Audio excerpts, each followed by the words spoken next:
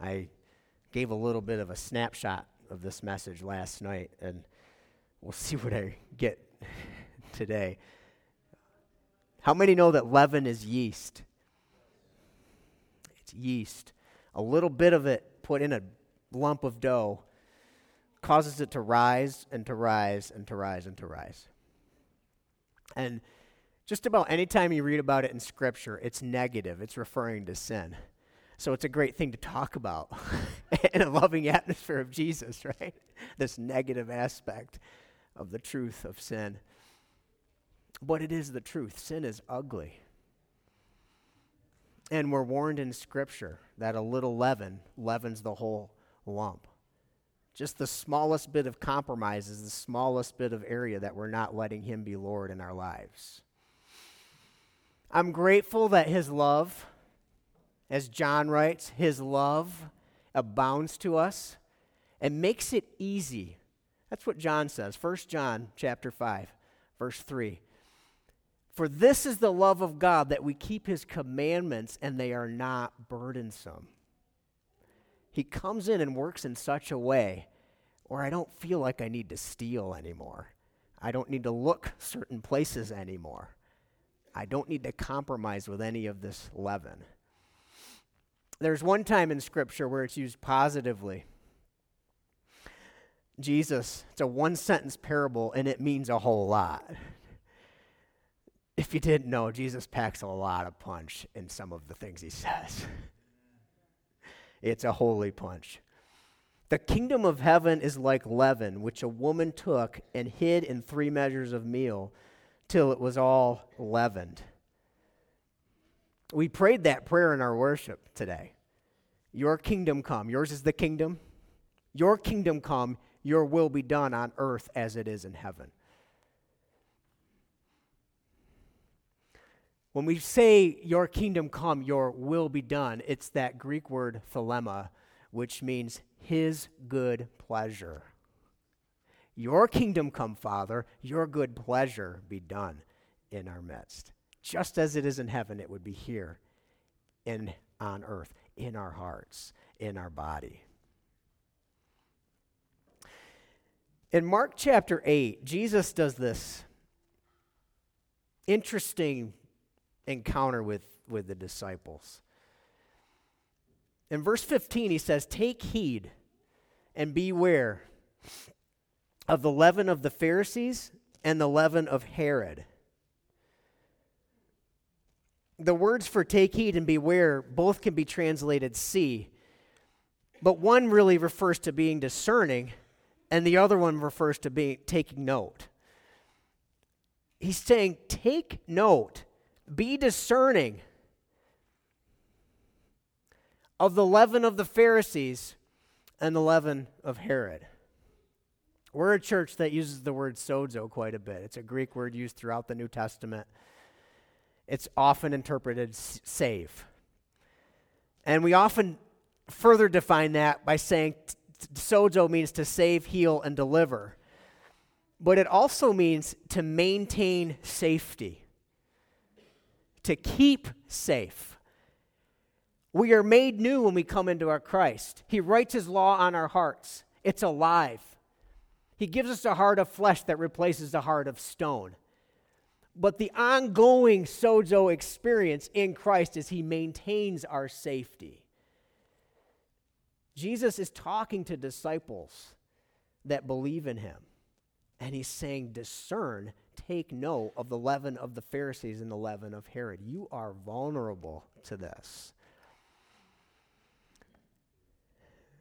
And if you didn't know it, anytime I say you, I'm speaking to myself as well. I am vulnerable to this. What is the leaven of the Pharisees?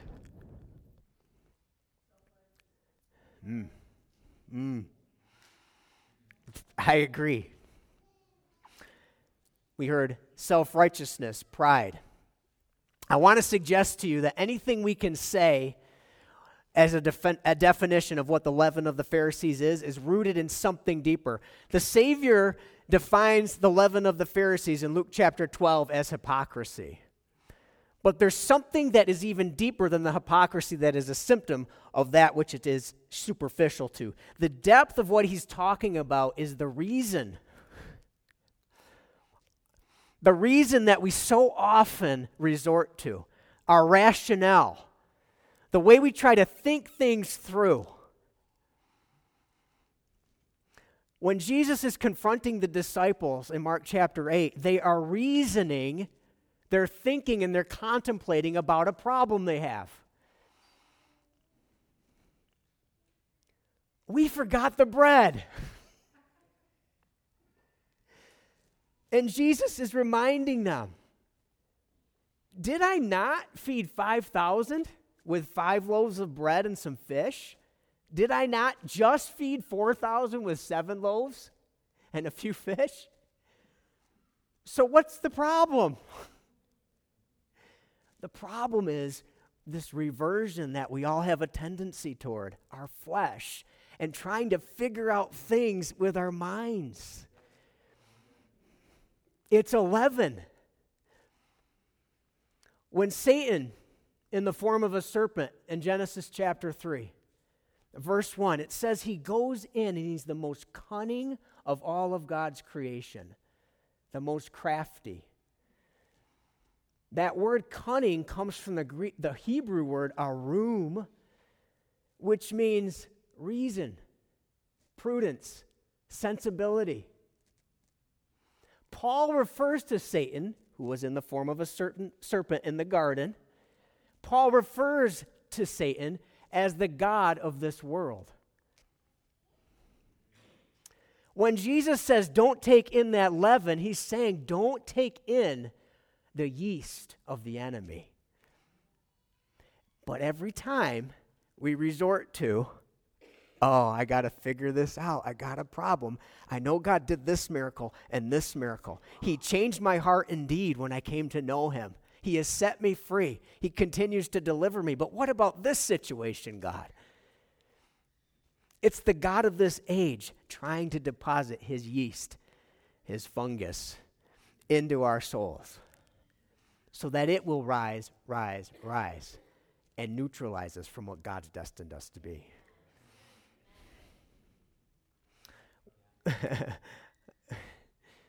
I learned this term when I was working as a therapist, analysis paralysis. We analyze so many things in our own thoughts sometimes, and we don't even pick up on it. And in effect, what it does is we analyze, and we end up paralyzed in the spirit. It's the spirit of life in Christ Jesus that sets free. It's God through the inspired writer that says, it's not by power, it's not by might, it's not by my intellect, says the Lord, it's by my spirit. The leaven of the kingdom of heaven, heaven's leaven, is the spirit of the living God. That's supposed to increase. The Pharisees are commendable people. They are. They came on at about the time the children of Israel were being exiled. So these children of Israel, the Israelites, as we read in Scripture, they're exiled for sins that they've committed. They've partnered with the God of this age. They've let the leaven in. The Pharisees, seeing that these children of Israel, the called ones, the chosen ones of God, they see them and they say, no, you're taking on these pagan practices. You're taking on more of the effect of the leaven of this world. The term Pharisee means set apart ones. And so they say, no, we're going to take a stand. We're going to stand for the truth of God and the law that is. It's commendable. Jesus actually commends them and says, you go across sea and land to just make one convert. How many of us would go to China to meet our brother Chang over there, our future brother, and minister to him? We'd get on Zoom or whatever. The Pharisees are those that go across sea and land just for one. They're those that tithe unto the Lord. They don't just tithe of their income, of their first fruits, It says they tithe of their spices and any vegetables or leaves that are growing around them. Mint. They go out of their doorstep and there's some mint hanging out there. They'll take 1/10 of their mint. They're meticulous in following the law. But Jesus calls them hypocrites. How come? Because they think they found the truth in the law, but they've missed the Spirit of God. They've missed the heart of God in all things. And they're holding everybody accountable to what they think is the truth, what they're willing to die for, and what they're willing to murder for. They're holding everybody accountable to truths that they're not holding up to themselves. If they were victims of the same judgment that they're foisting on other people, they wouldn't be able to stand up either. They would be outcast themselves because Jesus says you're not living up to the same standard, you whitewashed tomb. You're good on the outside. You look all great on the outside, but inside you're empty. You don't have the Spirit of God. Jesus wants us to know this stuff to keep us safe. It wasn't too long after the revival that happened with the first outpouring of the Holy Spirit, Acts chapter 2 and following. Many people, they lost track of how many people are coming to the Lord. It wasn't too long after that Paul writes the church in Galatia. In chapter 5, he says, you're running a good race. Who cut in on you to keep you from obeying the truth? It's a rhetorical question. Paul already knows, and they already know, that they made the choice. Nobody can take Jesus from us. We choose to partner which leaven we take in. Who cut in among you? Who did this, if not yourself? Do you not know that a little leaven leavens the whole lump? They're fighting about these religious things. It kills, and it killed revivals. This church, after Jesus is doing amazing things through the promise of the Holy Spirit, the Father pouring out His Spirit on all flesh, many people coming to the Lord, this church is dealing with the argument of circumcision versus uncircumcision. We look at it in retrospect and we say, oh, we're not going to get caught up in that one. But what do we get caught up in? It's the same devil, the same deceiver, the same liar yesterday, today, and forever. It's the same Jesus, the healer, the freer, the truth, the way, the life, yesterday, today, and forever.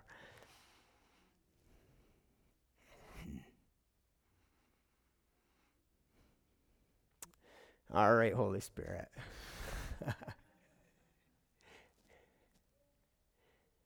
One of the things the Pharisees did was they linked up truths that they had come up with the salvation of the Father in heaven through the law.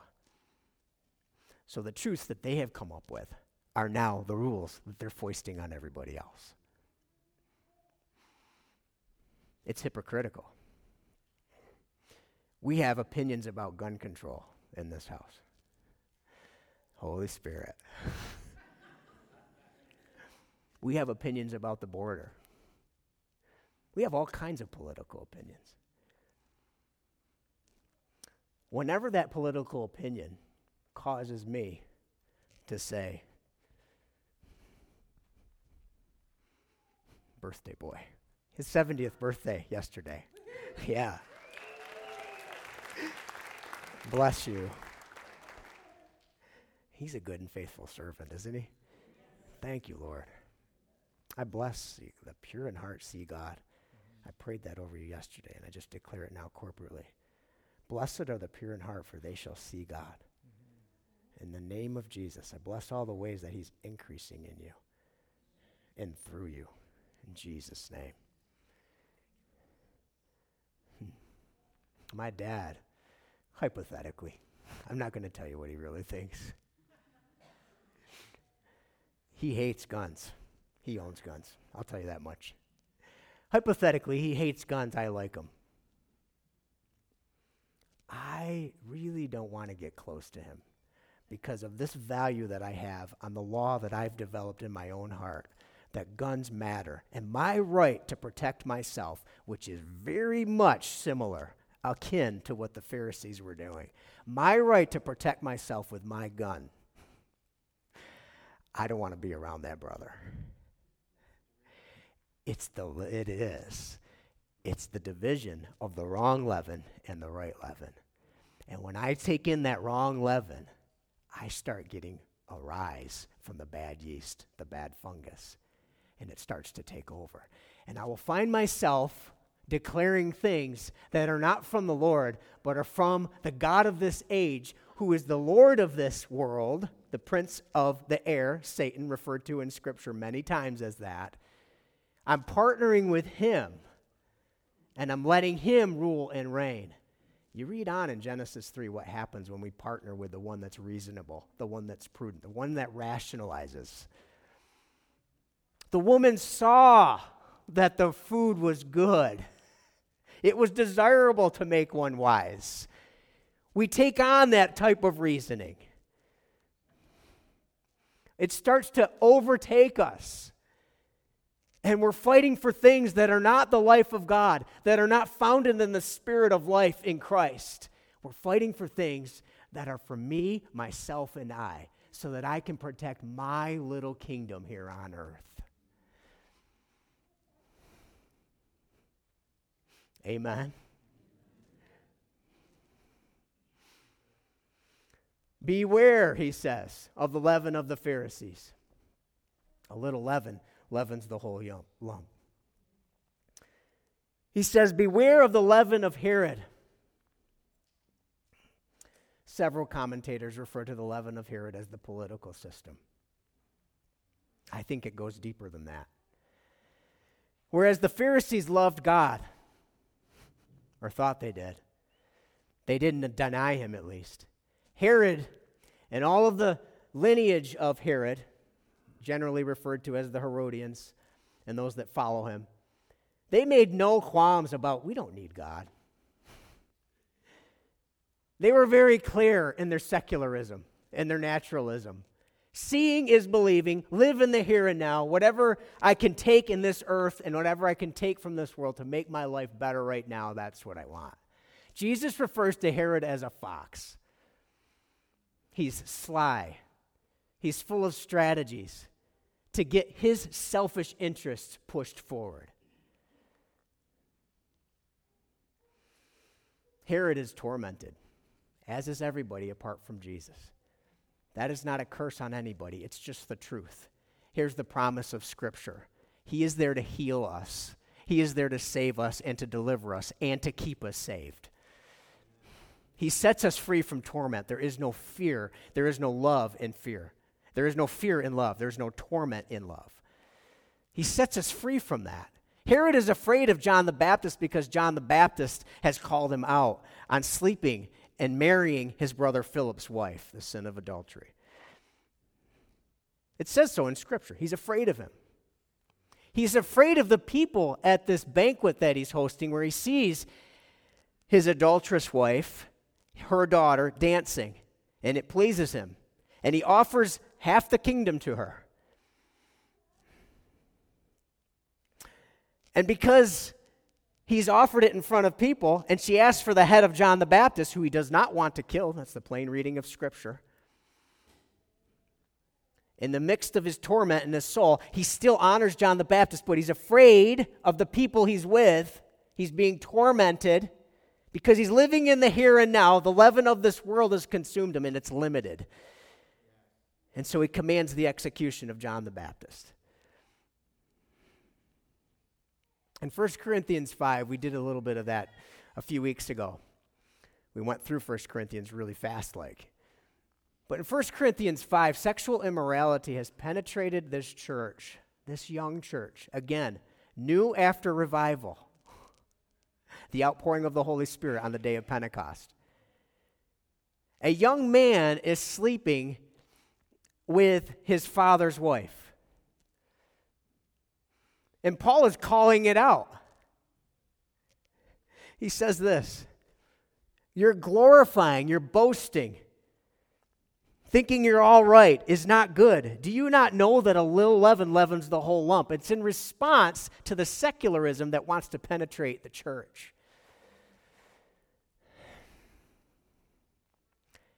There is no unrighteous judgment that I know of when I'm about to say, okay? But when we have churches that are saying, I need to be seeker sensitive, and the compromise that happens with that, and allowing certain things to come in without a loving and truthful confrontation in the spirit, we're letting secularism come in.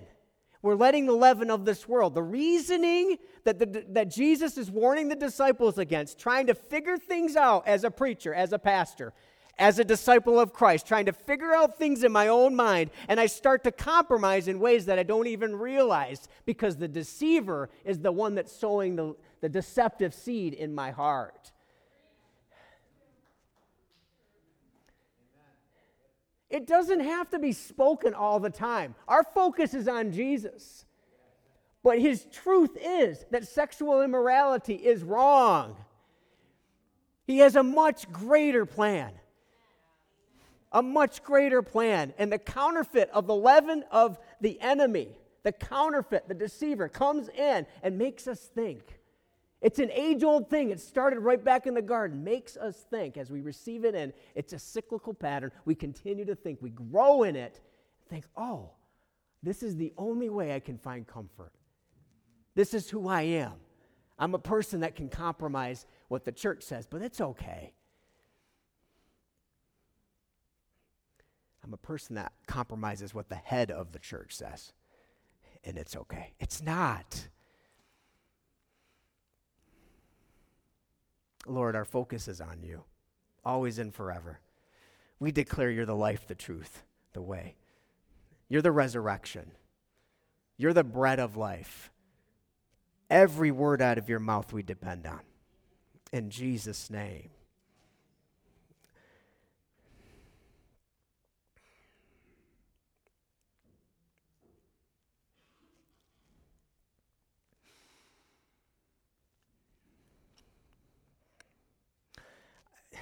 Many of you have heard this story, but Holy Spirit prompts me, and I'm going to share it again. I shared it last night. When I was diagnosed with cancer,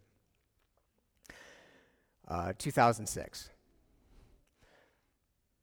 I immediately accepted a sentence of death over my life. I'm not trying to be dramatic. I did.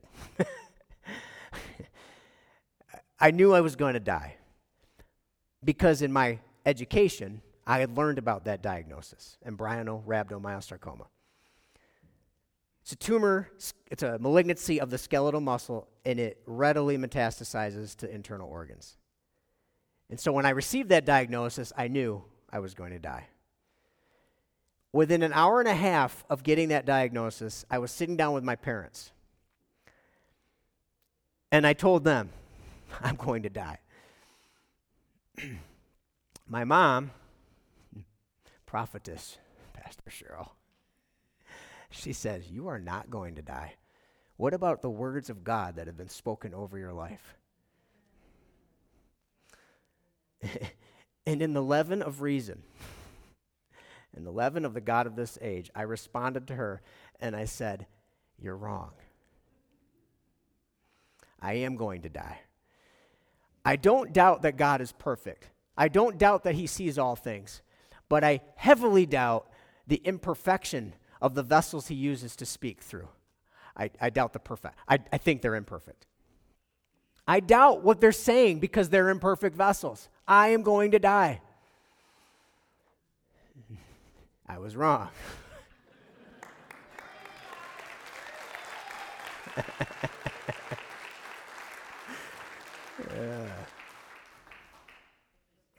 There's so many ways that the enemy wants to partner with us and get us to reason. Jesus is saying, just as he said in Mark chapter 8, do you not understand, Josh? Do you not understand, ACF? Is your heart still hardened in the ways of this world? Can you not see that I am a God who brought bread and food and sustenance out of nothing?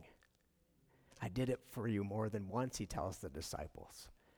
And he's done it for us more than once too. Amen? Amen. I want to encourage you as we close out here and go into communion. Those who live according to the flesh set their minds on the things of the flesh, but those who live according to the Spirit, the things of the Spirit. Which are we? Are we those that live according to the flesh and reason according to the flesh, or are we those that live according to the Spirit and set our minds on the things of the Spirit? Let's be that. Set our minds on the Spirit. Stand to your feet if you would. I'll declare over you one more, a little bit further in Romans 8. For you did not receive the spirit of bondage again to fear. Let's put that in the first person. Everybody say it. For I did not receive the spirit of bondage again to fear, but I received the spirit of adoption, by whom I cry out, Abba, Father. Woo! Oh, if you didn't know, Abba is an Aramaic term for daddy, and that's exactly what he wants to be to us. So intimate and so connected with us. Jesus made it possible when he broke his body and poured out his blood for us. Paul says, therefore, purge out the old leaven that you may be a new lump. For indeed, Christ our Passover was sacrificed for us.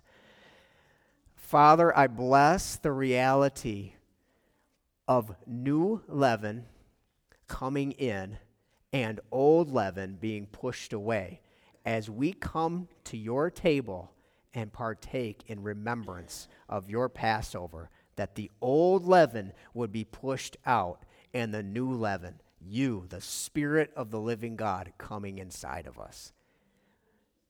Thank you for your body broken, Jesus.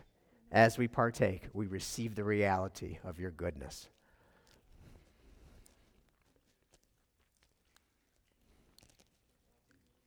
And we thank you, Lord, for your blood spilled for us. Literally, your life source poured out in the natural so that we could have life in the natural and in the spiritual. In receiving the leaven that you want us to receive, heaven's leaven, in receiving the Spirit of God, we bless all the promises that you minister and you heal our souls, spirits, and our bodies. As we partake in remembrance of your life poured out for us, your blood spilled, we receive the reality of your healing, spirit, soul, and body, in Jesus' name. Let that healing take place, Lord. Let the new leaven rise up inside of us. Spirit of God, have your way in us. In the name of Jesus, amen.